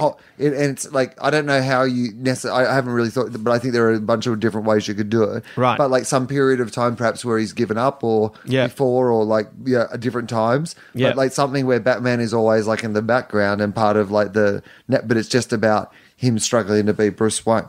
Right. Right. That would be interesting. That's what I would like to say. Oh, man. It would be great if Nolan ever came back and made another Batman film. I would like it to have the similar structure to The Godfather Part 2, where one half of the story is Bruce Wayne, before after he's joined the League of Shadows, but before he's kind of gotten back and still having adventures, and then set it with him coming back as Batman. That would be amazing.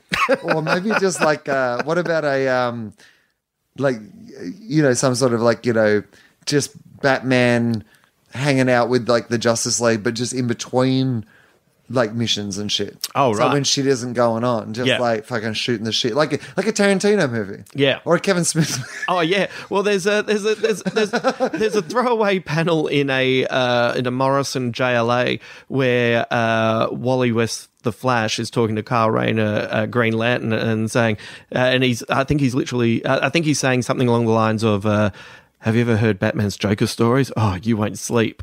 And it's just a throwaway thing, and you go, oh yeah, because in their downtime, what do? You tell stories. So you'd have War Superman, stories. he'd be talking about, oh yeah, I was in this nebulae, I was pushing a planet back in. Oh, it was really interesting. What were you up to, Bruce? Oh, let me tell you the weird thing that the Joker's done this time. Right. Meanwhile, the Flash is eating heaps of food. And Batman's like, he's like, and here's the thing, I really had to go. Yeah. I had like a lot of water that morning and whatever, and like and they're telling these like war stories, and these like funny things, and it's like, I was fighting that crime and I brought it down, but I literally pissed the batsuit. Right. Well, that's funny. Garth Ennis had him piss the batsuit in Hitman.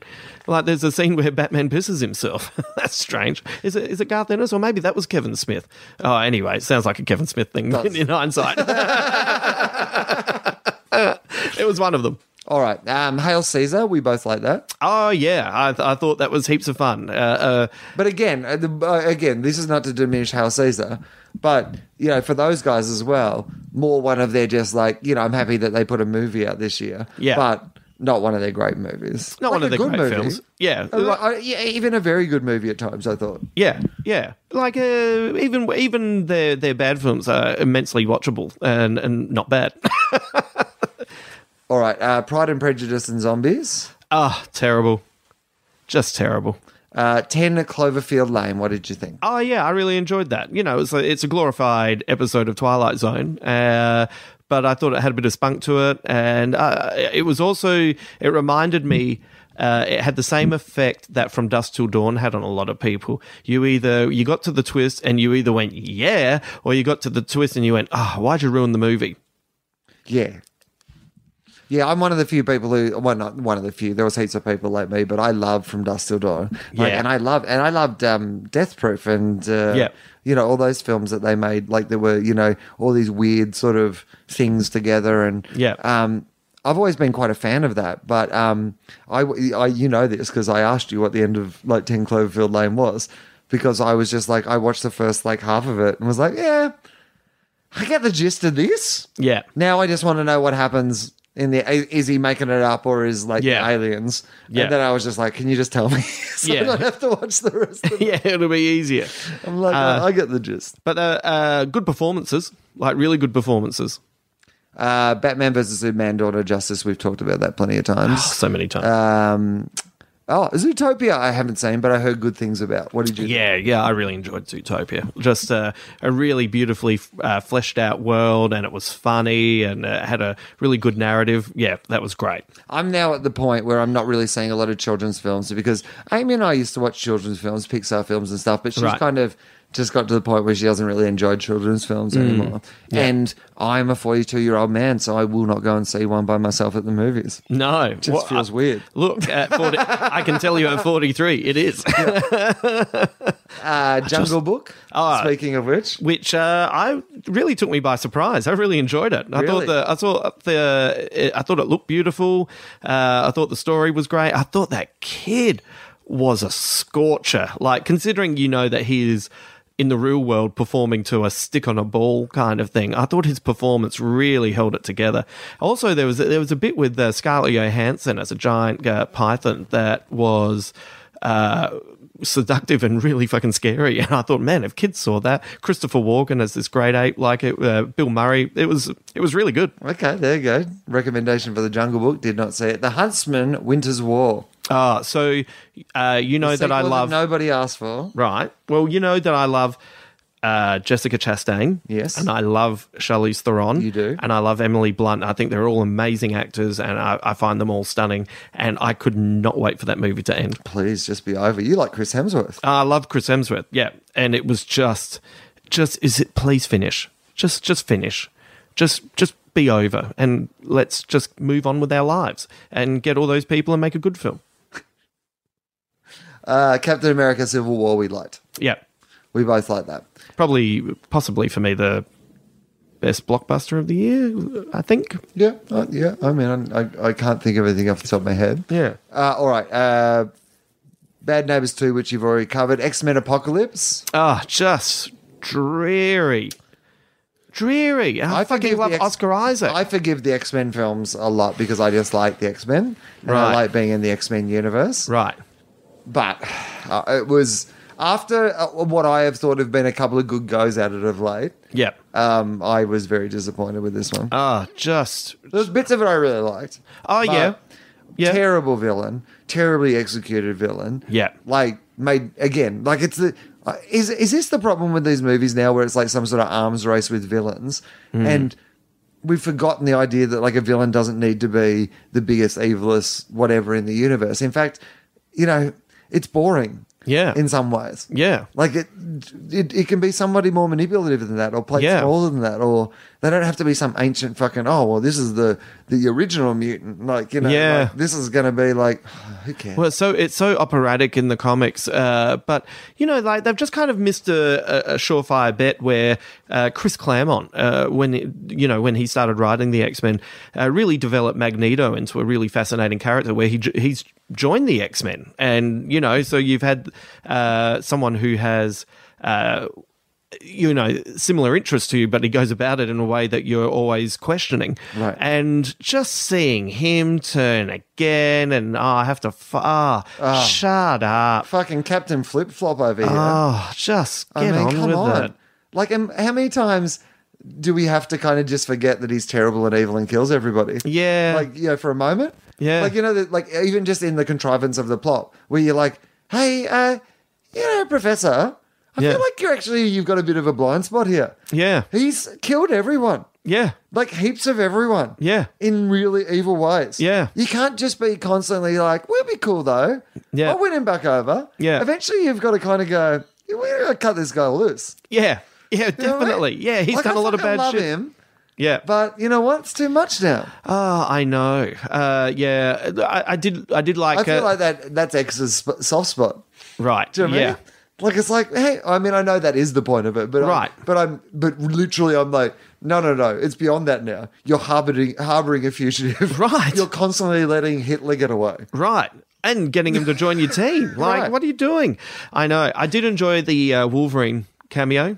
I thought that was pretty fun, but overall, it was just like, I felt like the last film was a little bit overrated as well. I've always thought that I would love to have seen. There was talk of a Michael Fassbender one-off solo Magneto story where it was going to follow him going around killing all the Nazis from that. Oh, yeah. Yeah, and when I read that, I was like, I don't think it's going to happen, but I would watch that. But also, that's how you get us to barrack for him. Right. You can kill Nazis. Yeah, they're the ones that you can kill. Right. Yeah, and you know what the Marvel Universe did? They do Hydra, and they do a double salute. So they're like double bad Nazis. But they're and you actual can kill Nazis. them. We love you killing Nazis. Yep, they're the ones that you know, they're the ones that it's okay. Right. Yeah. Kill them however you want. Yeah. In such entertaining ways. Right. Because you're Magneto. Yeah. Right. Yeah. So we get to see him doing kick-ass killing fucking shit. Make it like but it's Nazis. Make it like a Cold War magnetic version of James Bond. Right. Yeah. But with like that's a good idea. Yeah. We are so many good ideas. So many. Come on, guys. Yeah, we're right Grab here. a notepad. Yeah. All right, we're going to have a pause because I, much like Batman, need to go to the bathroom. And we're back in yet another position on the podcast. Ramona is now on Justin's lap. Right. We've had a good 20-minute conversation about so many different things. But we're back. Mike's not plugged in, definitely, for that I one. mean, this is definitely one of those podcasts where like you could do a whole other podcast about the bits that were in between the times we've started the podcast. Right, yeah. There could be a companion podcast. Right. And it all mixed together like a Radiohead album. You're like, oh, now this finally all makes sense. Oh, yeah. It's like putting OK Computer together within Rainbows. All right. Do so, it, people. Purple Rain? Okay. Well, Yeah, I'd never seen that. It's good. I saw it at the movies, actually, Purple Rain. It's crazy, though, right? It's crazy. Like, there's some, like, I mean, and Like talk about, like, you know, things that you just couldn't do today. Right. Like, there's some genuine, like, violence against women and, Right. like, some things in there that, like, Yeah, it was confronting to Yeah. watch it for the first time and see all of that stuff. Like, the last thing I expected in Purple Rain was a statement on how domestic violence can pass through generations. right. Yeah. It's like, it's quite provocative and Yeah. bizarre and, like, I Yeah. mean, very Prince. Yeah. All right. Match Point. Oh no, that's a Woody the Allen old film. Woody Allen film. Oh, Yeah, look at you watching fucking Woody Allen films. don't tell anyone. That was meant to be my secret. All right. The Nice Guys. Oh, I really enjoyed The Nice Guys. I've heard good things about it, but I had no real desire to see it. Yeah, it's pretty funny. Like it's. I'm not saying it's exactly like this, but it kind of gave me the same feeling that Midnight Run gave me. Do you Okay. remember? Yeah. Well, with that's a high compliment. Yeah. Creed, the movie about the band Creed. Yep. It was a little bit religious. Michael B. Jordan plays them all, though. Yeah. Convincingly. Convincingly. Yeah. That's from last year. That's as from well. last year. Yeah. Fuck, I loved it. I loved it so much. The Lobster, I don't even remember. What was The Lobster? Oh, now The Lobster is... was The Lobster maybe last year?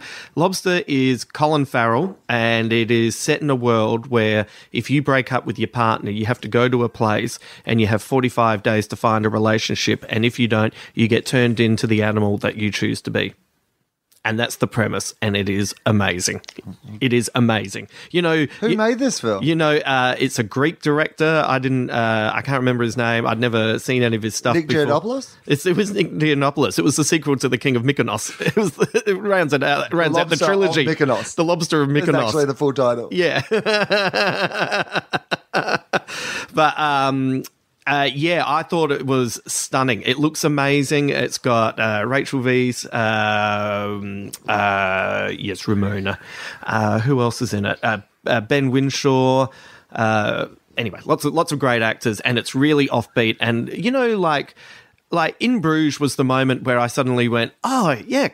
Okay, now I understand what people see in Colin Farrell. Right. And then you see Seven Psychopaths, and it's a different type of film, but just anyway, I thought it was fantastic. It's really worthwhile checking out.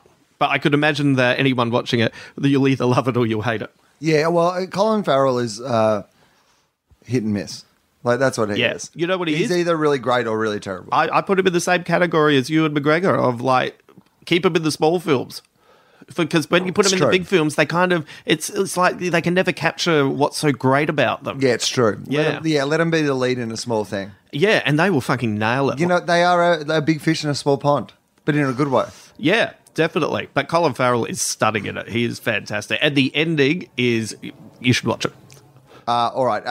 The Grand Budapest Hotel didn't come out this year, so No, you were just but I obviously love looking. it. It's a good film. Love but it so again, much. most of the good films on this list, and I went past Interstellar as well, are things that did not come out this year. Yeah, We isn't have that talked true? about some good films, but they have not come out this year. Yeah. Warcraft, the beginning. Yeah. Do you think there will be a Warcraft, the story continues? I don't think so. And, like I'm a Duncan fan, and I think there was a lot of love in it. Funnily enough, I think the love of it, and this was the people who own Warcraft wanted this story told.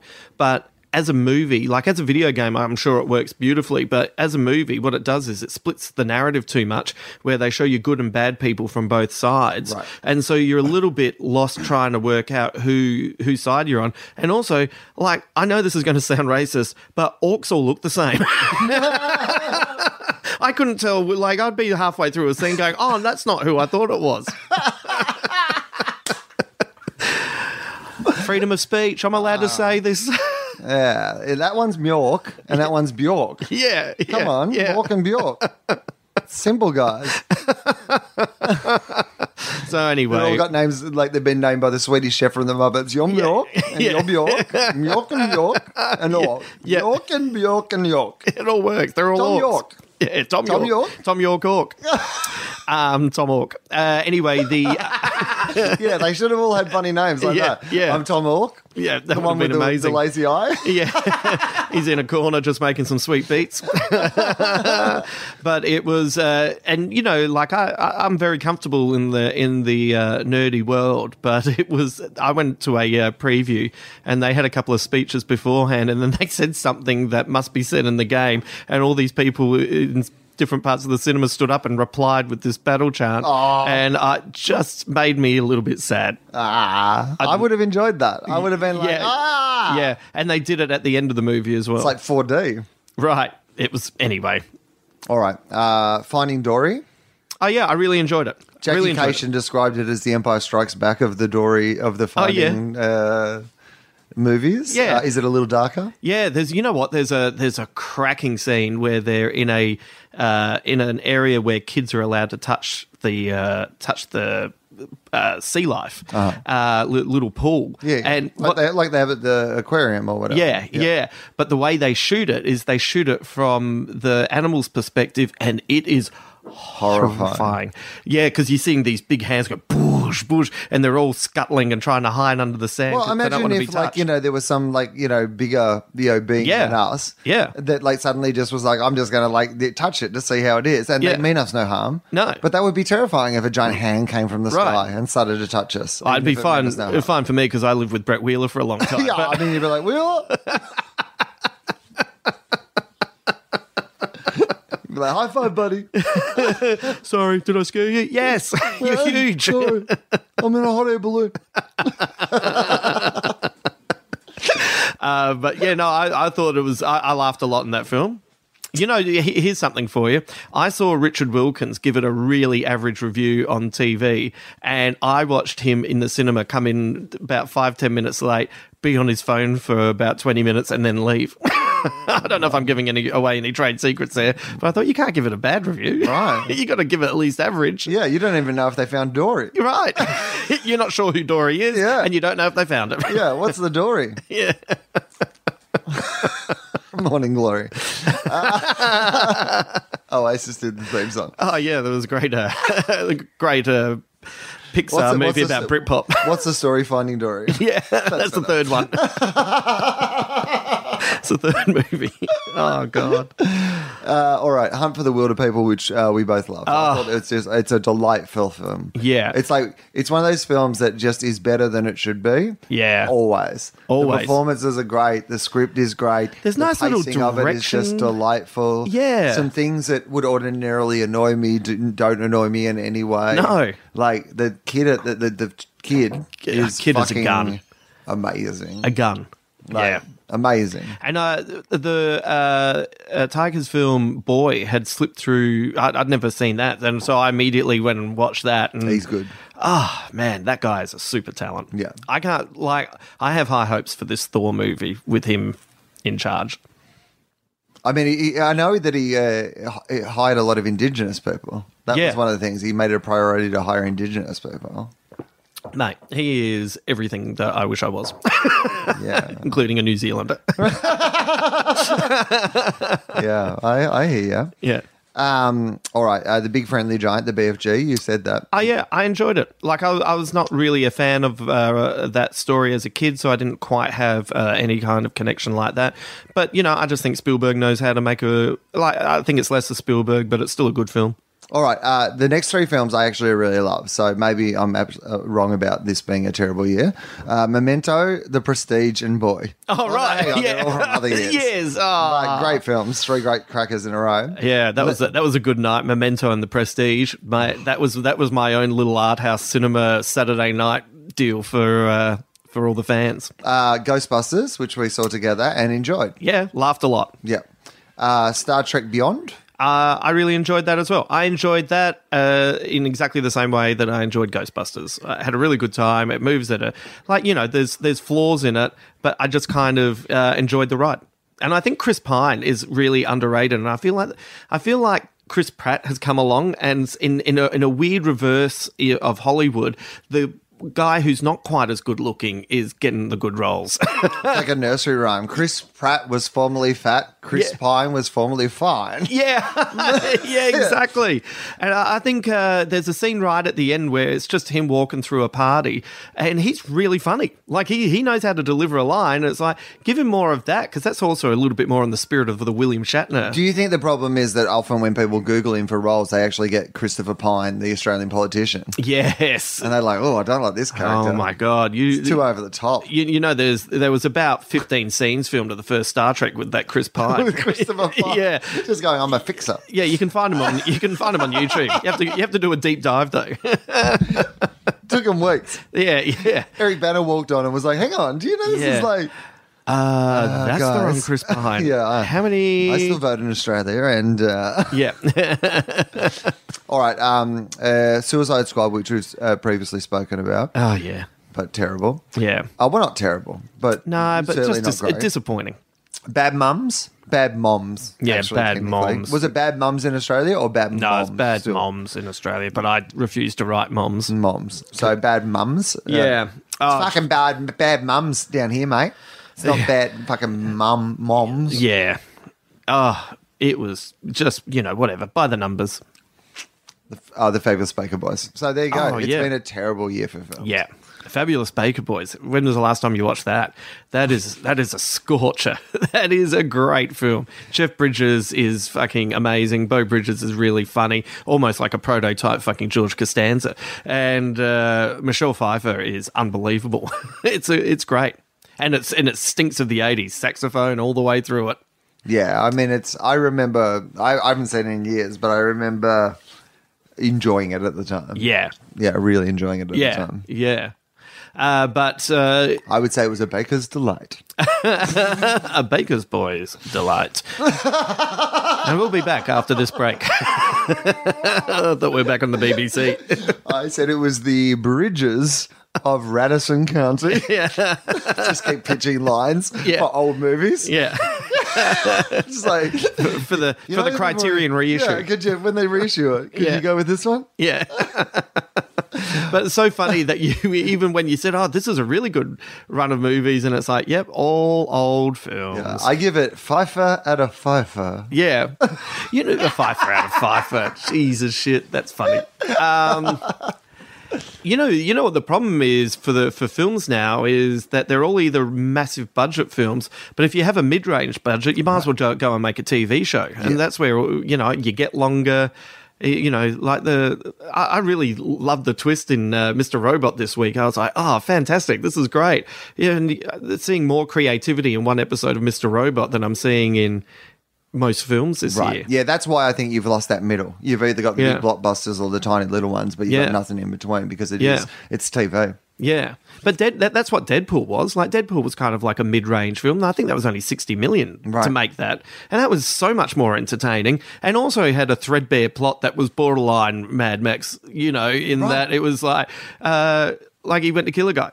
Like that was it's like 3 scenes. That'll do, though. That whole film is like 3 It's going scenes. to be pretty funny about it, though. Right, really funny. It's going to be heaps of cool bits. How about when he Some turns slow-mo and shit. How about when he turns around and tells us, where are the other X-Men? It's almost like we couldn't afford them. Like, Right. that is funny. And you know, that payoff with that fucking Hugh Jackman mask took me so much by surprise because I thought it was just funny when he had People magazine in his Right. bag. I didn't know it was going to pay off. And when it did, I mean, it's a well-constructed film. really, Like, really well comedically constructed. well-constructed. Yeah. All right, we should finish up because you've got gigs to go to tonight. Yeah. To do, in fact, to Yeah. perform at. And we don't know if you were recorded for the first half of this podcast, so that'll be a great mystery for us to discover. I can't wait to find out. Oh, Don't tell me when the podcast goes up. I just want to find out when people contact me.